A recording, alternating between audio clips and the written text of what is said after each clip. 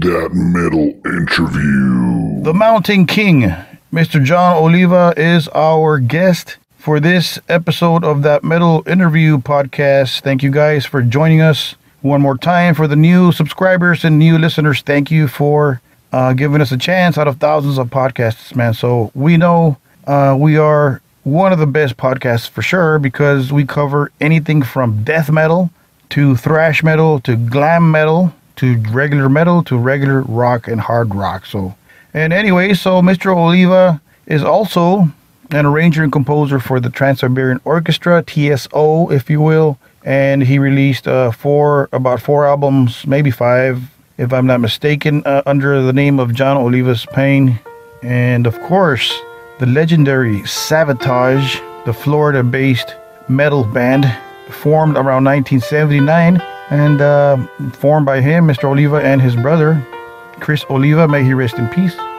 And he'll talk about his brother, and he's going to talk about the future of Savatage. So you guys are in for a treat. Check this out. Enough of my talking. Let's check out some Savatage before going on to the interview with Mr. Oliva. Here is some Savatage.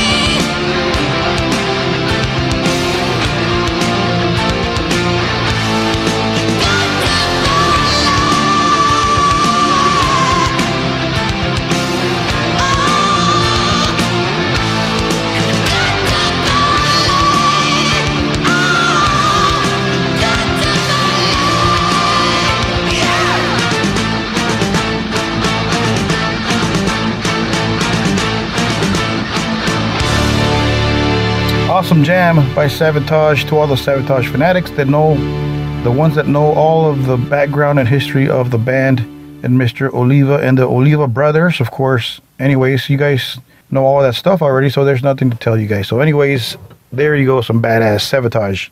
Enough talking, and let's go with the interview that you guys are waiting for. Here's Mr. Oliva. Enjoy. Well, first of all, thank you for inventing and forming Savatage with your brother Chris, of course. May he rest in peace. What a treat for us fans, Thank you. Well, yeah, it was a long journey, and it ain't over yet. Awesome. That's one of my questions later on in that. Yeah. Now, I understand the first name of the band was Avatar, and it was already taken, right? So Yeah. Well, what it was actually we had a couple really bad names before that. We had Black Diamond, which we named it after a Kiss song. Oh, wow.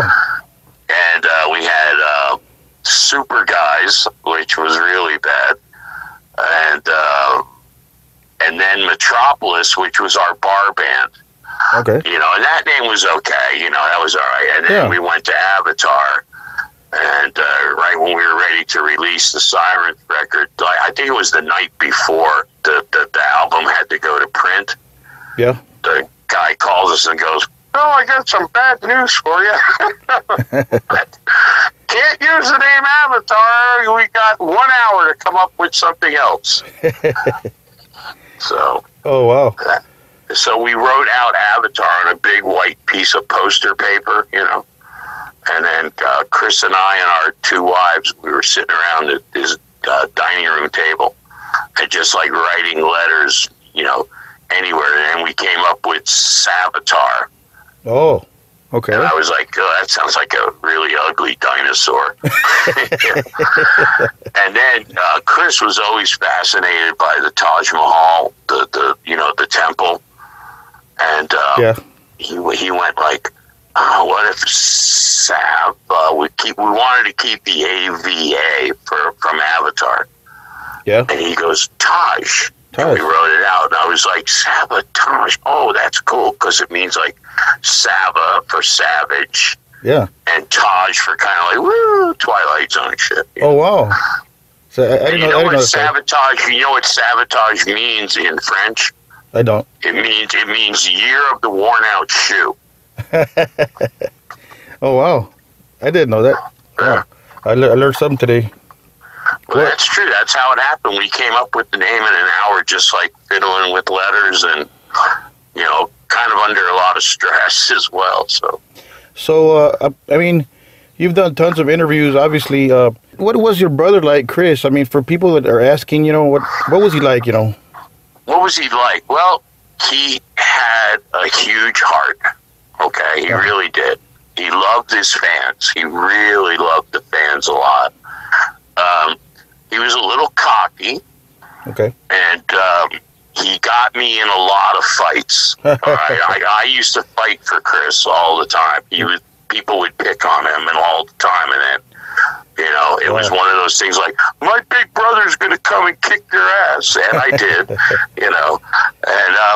But he was a gift. Yeah. He never took a lesson in his life, ever.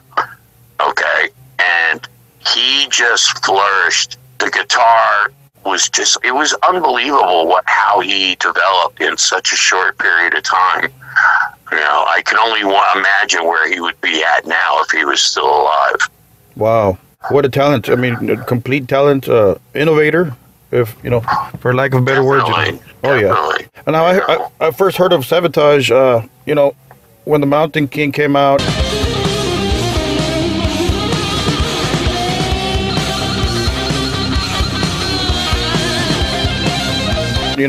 Saw the video on MTV and all that. I became a fan, I bought the cassette, played it every day for years, man. And now you guys already had a couple of records out there. Did Mountain King take the band to another fame level, Well, yeah. We did Sirens, Dungeons, and Power of the Night, which did okay. Power of the Night did, kind of good. And then, we made the crucial mistake of doing Fight for the Rock.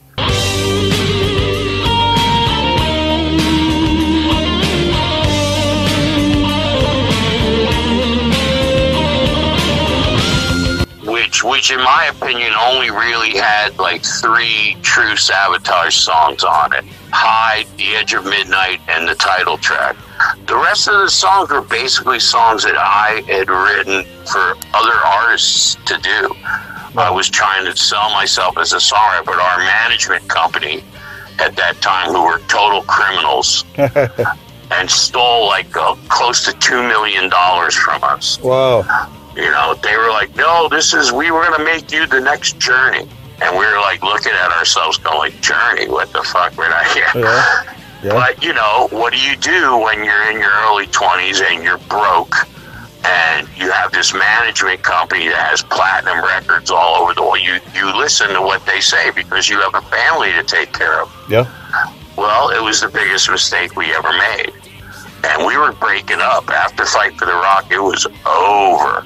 Really? You know, and we did one last, we were doing our final show in Tampa. And this guy showed up with Jason Flom from Atlantic Records. This guy, his name was Paul O'Neill. Okay. And we didn't know who the fuck he was. We had no idea, you know. Yeah. And he came backstage and sat down in the dressing room with me and my brother and started talking to us. And it was like, I'm like, who is this guy? I don't fucking know. You know, who is this guy? Well, he produced Aerosmith's Classics Live 1 and 2. Oh, wow. That was his kind of claim to fame. So, all right. So he goes, well, what's the problem? And the problem is we have no money to pay our rent, our electricity bill, anything. Yeah. We're totally broke. And we're breaking up. You know, Chris was going to go and audition or go play with Megadeth. Oh, wow. And I had a audition with Black Sabbath in California. I read about that, yeah. Yeah, for The Shining, the album, The Eternal Idol. And Paul goes, you're not going. And he goes, we're going to keep the band together. I'm going to give you guys money, pay your bills for a year. We're getting a rehearsal place. All I want, I don't want any of the money back. All I want is to be able to produce and write with you guys. Yeah, Chris and I just looked at each other and went like, okay. You know, that was it. That's exactly what happened. Wow. And, you know, and then we went in. He got us a rehearsal facility, got us all new equipment, paid all our bills for a year. Damn. And the very first song that we wrote together, the three of us, was Strange Wings and 24 Hours Ago. Wow. And that's where it all started, you know. And Paul was great because he was like a father figure to us, and we needed one because we were totally out of control. Yeah. You know, and that's how it all started. Well, what a nice guy. Just, you know, here's some cash and, you know, wow. He was, you know what, he had, you know, I miss him dearly. I miss him every day, along with my brother, but he had a huge heart, and he was very, very intelligent, highly intelligent. I learned more from Paul O'Neill than I did in all the time that I was sleeping during school. Yeah. Well, yeah, for sure. He's another innovator for sure. Wow. Oh, absolutely. I don't know, with the lyrics and shit, he used to come out. I was like, where the fuck did this guy think of this shit? You know, it would just blow me away. So, whose idea was it? For example, your sound started changing a bit on Gutter Ballet, you know, Streets, you know, Temptation, Revelation, you know, when the crowds are gone. Chance on Handful, you know, different sounds slightly, which is the beginning of TSO, as far as I'm concerned. Whose idea was that? I can explain that to you very easily. Mountain King, Paul knew that we needed to do a kick-ass Sabotage record, Power. Yeah. Beyond the Doors of the Dark, Call Them Out, King, 24 Hours Ago. Awesome. And then after that record did very well for us. You know, it did really good. And he noticed, he was like, you know what, guys, he sat with me and my brother, he said, you know what, you guys are beyond just doing this. You're trapping yourselves in a box. Yeah. Where, you know, I love Metallica. I really do. I love the guys. I've known them. We've hung out and stuff. Awesome. But they're, you know, and this is not taking anything away from them at all because they're a great band, but they're trapped in that Metallica world. Yeah. Now his thing with us was because I was a big Beatles fan and Queen and stuff like that. And he's like, John, we need to express more of the keyboards, the piano, and that's a gutter ballet. That's where that all started. Yeah. And we didn't want to just play heavy metal. We loved playing heavy metal. Yeah. Beyond the Doors of the Dark, which you can't get much heavier than that. We loved it, but it was becoming stifling. Yeah. We would come up with a great song, and someone like Wackles, who I love, or you'd go like, well, the fans aren't going to like that. I'm like, well, what do they want us to do? Just play, Hall of the Mountain King over and over and over and over again, just with a couple different chords? Yeah. I'm not going to do that. Yeah. And Paul was like, what is, I wrote Gutter Ballet, and he's like, what is that? Yeah. I was like, I don't know. I was just, and then it started. We started incorporating the piano more and the orchestra more. And, Gutter Ballet and Streets are probably my two favorite albums because we were at our peak there and we were experimenting and, crowds are gone. I mean, Gutter Ballet, the Streets album had some fucking great songs on it. Yeah, for sure. And I liked it. And the fans, everyone was like, they were all worried about the fans. I'm like, listen, if they like the band and they're fans of the band, they're going to like whatever we do. Right. It's not like we're out there playing, Sugar or anything like that, Yeah. And that's it. And that you have to do that to be able to grow, Yeah. And as musicians. And then, of course, when we lost Chris, that was a point where Paul and I sat down and we knew you're not going to replace Chris Oliva. It's impossible. Yeah. Okay. What are we going to do? And Handful of Rain album was like a John Oliva solo album almost, really. Yeah. And Chance, in my opinion, Chance was the first TSO song.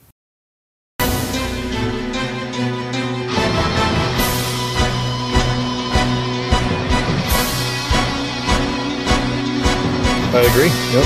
That's where, you see, you get it. You get it. Yep. That was where, and we did Chance, and we were like, wow, okay, this is the way we're going to go. And then it just went on, Dead Winter Dead, Wake of Magellan, the first TSO album, the second TSO album, Poets and Madmen. It was like we were just, moving into different things because, you don't want to just keep doing the same thing over and over again. Yeah, I get it. Yep. That was a good move, by the way. So, TSO. I have a house, cars, money. Yeah. I didn't have that with Sabotage. Right. Wow. Yeah, for sure. I mean, as we all know, Trans-Siberian Orchestra has blown up to it's huge. It's a huge production, huge. Congrats on that, So, I have to put that shit together every year. Well, now that Paul's gone, now it's even, more of a fucking nightmare. Yeah. That's one of my questions right there. I mean, now that, may he rest in peace. Now that he passed away, who is running the show now? Well, we all kind of, losing Paul. TSO was Paul's baby, him and his wife. Yeah. They came up with the idea. I happened to be the first person they called and got involved with the whole thing. So I'm like the first original member of Trans-Siberian Orchestra. Yeah. The idea of the show was totally Paul's. It's gotta be spectacular. I want people to leave going, wow. Yep. And that's what we did. But the curse of that is that every year you got to kind of outdo what you did last year. Yeah. And it's getting really difficult, That's the challenge right there, yeah. Yeah. So we all kind of went Al Pitrelli, Chris Caffrey, our management office, Adam and Kenny Elliott, we all kind of, Brian Hartley, our lighting tech, director, we all kind of, what are we going to do this year? How are we going to up the ante? And we trade back ideas, and we kind of all put it together. And then when we go to Omaha at the end of October every year for our 3.5 weeks of total living hell, that's where we actually put it together. Oh wow. We rent the Mid America Center in Omaha. Well, actually, it's in Council Bluffs, Iowa, which is right across the river from Omaha. Okay. And we rehearsed there for 3.5 weeks. And here, let me tell you, it's long days. I'm there from 9 in the morning, sometimes until 3 or 4 in the morning. Wow. For 27 days in a row. The whole month. Wow. Some people don't know that. No, a lot of people don't know that. It's all, my management guys, Adam Lind, Kenny Kaplan, Elliot Salzman, those guys, they are there all the time, and just, I don't know how they do it. I really don't. It's just a huge production, man. It's just, it's two, there's a TSO West and TSO East, correct? Yeah. So I have to do 2 bands at once, and it's like I have help. Danielle Sample, who is our talent coordinator girl, and she's amazing. If it wasn't for her, I would have committed suicide years ago. Yeah. And and then of course Al Petrelli, Derek Whelan, our tour guy, our head guys for each band. Al is in charge of the West band, and Derek Whelan is in charge of the East band. They're like the head guys, so they kind of run everything, and I kind of like float around just dealing with everything.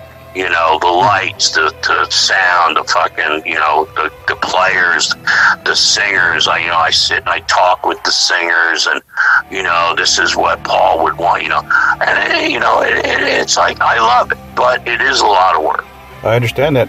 I play in a band, local thing, and it's just, sound check is it's always a job, and some people don't know that, so I can just imagine what you guys go through with two huge productions every year. That's incredible. Wow. It's a nightmare, dude. It really is. It's a nightmare, but somehow we get through it. It's like our musical directors, Al and Derek, they do so much during the rehearsal, the 3.5 weeks of rehearsals. They do so much, and it alleviates a lot of pressure from me. I don't have to worry that the band is not going to play the song right when I have Al Petrelli, conducting the band. Yeah. Or Derek Whelan conducting the band, and Danielle, who helps with all the singers, and I work very closely with. So kind of my thing is like, I'm kind of like, I don't know what you call it. I'm kind of like the head coach, and I have all these coaches working with me that they just, is this good? I'm like, it's great. Let's go. Move on. Keep going. Go. Wow, my respects, John. This is incredible what you do, And so here's a different question. Sure. What do you think would be different if your brother Chris was alive, and would he be a part of this TSO deal? What do you say to that scenario? Yeah, Chris was Paul's favorite guitar player of all time, and mine as well. Nice. And Chris would definitely be a part of TSO if he was still alive. And that's not taking anything away from Al Petrelli, Chris Caffrey, Joel Hoster, any of those guys, because they're all great. Oh, yeah. Okay, they're all great. But, Chris would have definitely been a part of one of the bands, or however it would have worked out, and it's just sad because, oh man, he was so great at the time that he passed away. He hadn't even reached his peak yet. Yeah. And that's the thing that saddens me the most, you know. Yeah, it's just a hard thing to take. You know, it's just a great talent. I have these dreams. I have this reoccurring dream where I go into a dressing room. It's a TSO show, and I walk into this dressing room, and Chris and Paul are sitting on the couch. Wow. And I walk in, and I go like, what the fuck are you guys? You guys are dead. And they look at each other and they start laughing. And they go like, ha ha, we got you. It was just a joke. It was just a joke. Really? And I always have to pee. For some reason, I have to pee. And I go into the bathroom to pee, and I come out and they're gone. Wow, what a dream right there. I've had this dream, James. I've probably had this dream 200 times. Wow, that's way out there. Wow. Yeah. I know they're there. I know they're there looking over things, and I bet they're having a hell of a good time up there laughing at me, going, let's see how we can fuck with your brother now. Yeah, let's look at me. You know, I'll get him. As soon as I get to heaven, the very first thing I'm doing is I'm punching both of them in the mouth. Wow, that's what a story, man. What a true story. What a dream right there. Wow. Yeah. So, is John Oliva's Pain still active? Can you give us an update on that?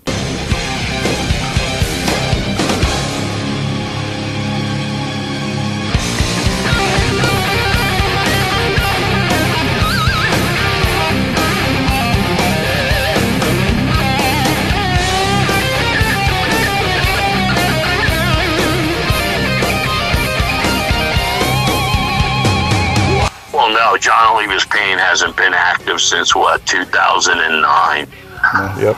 You know, that was just something I was doing because I had a lot of material that, you know, and with the Sabotage thing and the TSO thing, I knew, you know, the TSO thing was making money and Sabotage never made any money. Uh-huh. So I knew I had to, but I wasn't ready to stop playing yet. Uh-huh. So I put the John Oliva's Pain thing together to get rid of some of the songs I had and just to have a little fun and go out and tour without the pressure of it being Sabotage. Uh-huh. But then it just, you know, I was like, oh, all right, I did it for what I did, 4 albums with John Oliva's Pain, 4 or 5, I think. And I was like, it was good for me. I was like, all right, I'm good with that. The last album I did was Raise the Curtain. Yeah. Which wasn't really a John Oliva Pain album. That was just me and my friend Doc, who's a keyboard player, basically. And Chris Kinder came in and played drums on a couple tracks. But other than that, it was really just me. And my friend Doc, Dr. Dan, we call him, he played keyboards on some stuff and helped me write some stuff. And that was it. And I was good with it. I was like, yeah, I really missed the Sabotage thing. And then, you know, when we got the offer to do Wacken in 2015,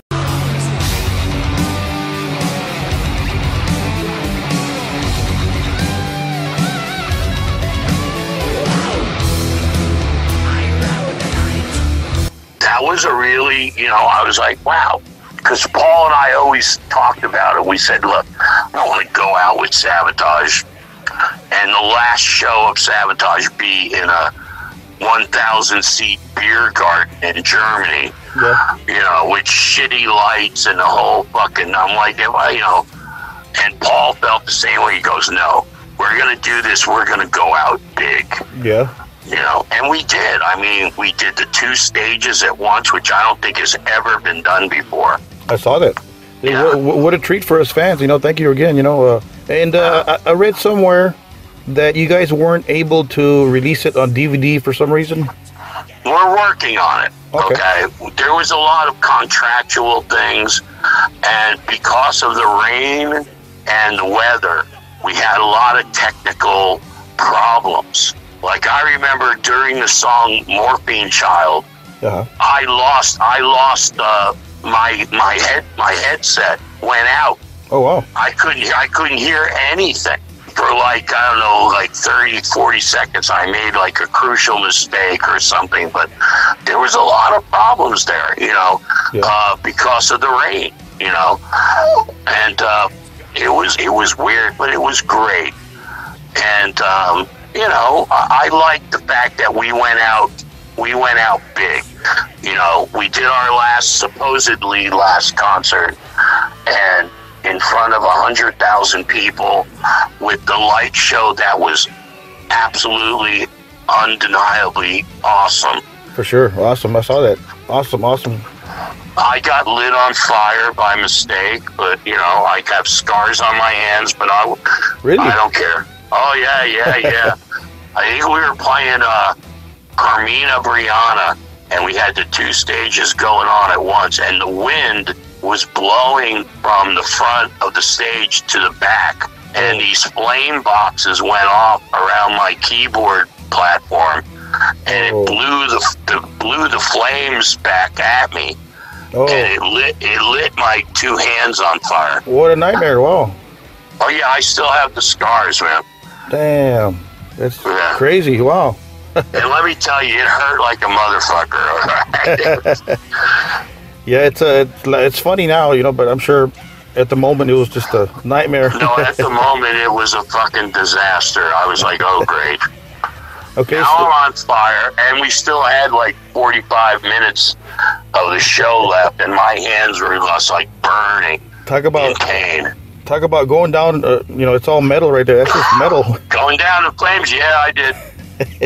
So here's a question a lot of fans are asking, of course, an update on Savatage, a possible record, a possible gigs, the same question, All right, well, I'll answer that. Ever since Poets and Madmen, I have been writing Savatage material, okay? Me and Al Petrelli and Chris Capri, over the last couple of years, have been putting material together. Okay, awesome. And writing stuff together, and this is the thing. There is no official thing that we're going to do a Savatage album. There's nothing official. Okay. Because you know what? As soon as I say, yeah, we're going to do a new Savatage album, something will happen to fuck it up. Okay? And then I look like a liar. Okay? So all I'm going to say is there are many surprises in the future. We don't know what's going to happen. We're not for sure, but we're writers. We write, and we have, dude, just me alone, I have enough songs for 3 Savatage albums, okay? Wow. And so, yeah, we write because we like working together, and, because of the pandemic and stuff, a lot of the stuff that we've been just fiddling around with each other is we've done it over the phone. Yeah. And over the internet, here, I got this. What do you think? Oh, I love it. And then I'll send Al something over the phone. He'll send me something. Capri will send me something. I'll send him something. And we're just like, because you don't know. Yeah. The world today is different. And I don't want to say to people, hey, we're going to do a new Savatage album, and then have something come along to fuck it all up. Yeah, shit happens, yeah. I get it. And, no one knew that this COVID-19 shit was going to happen. Yeah.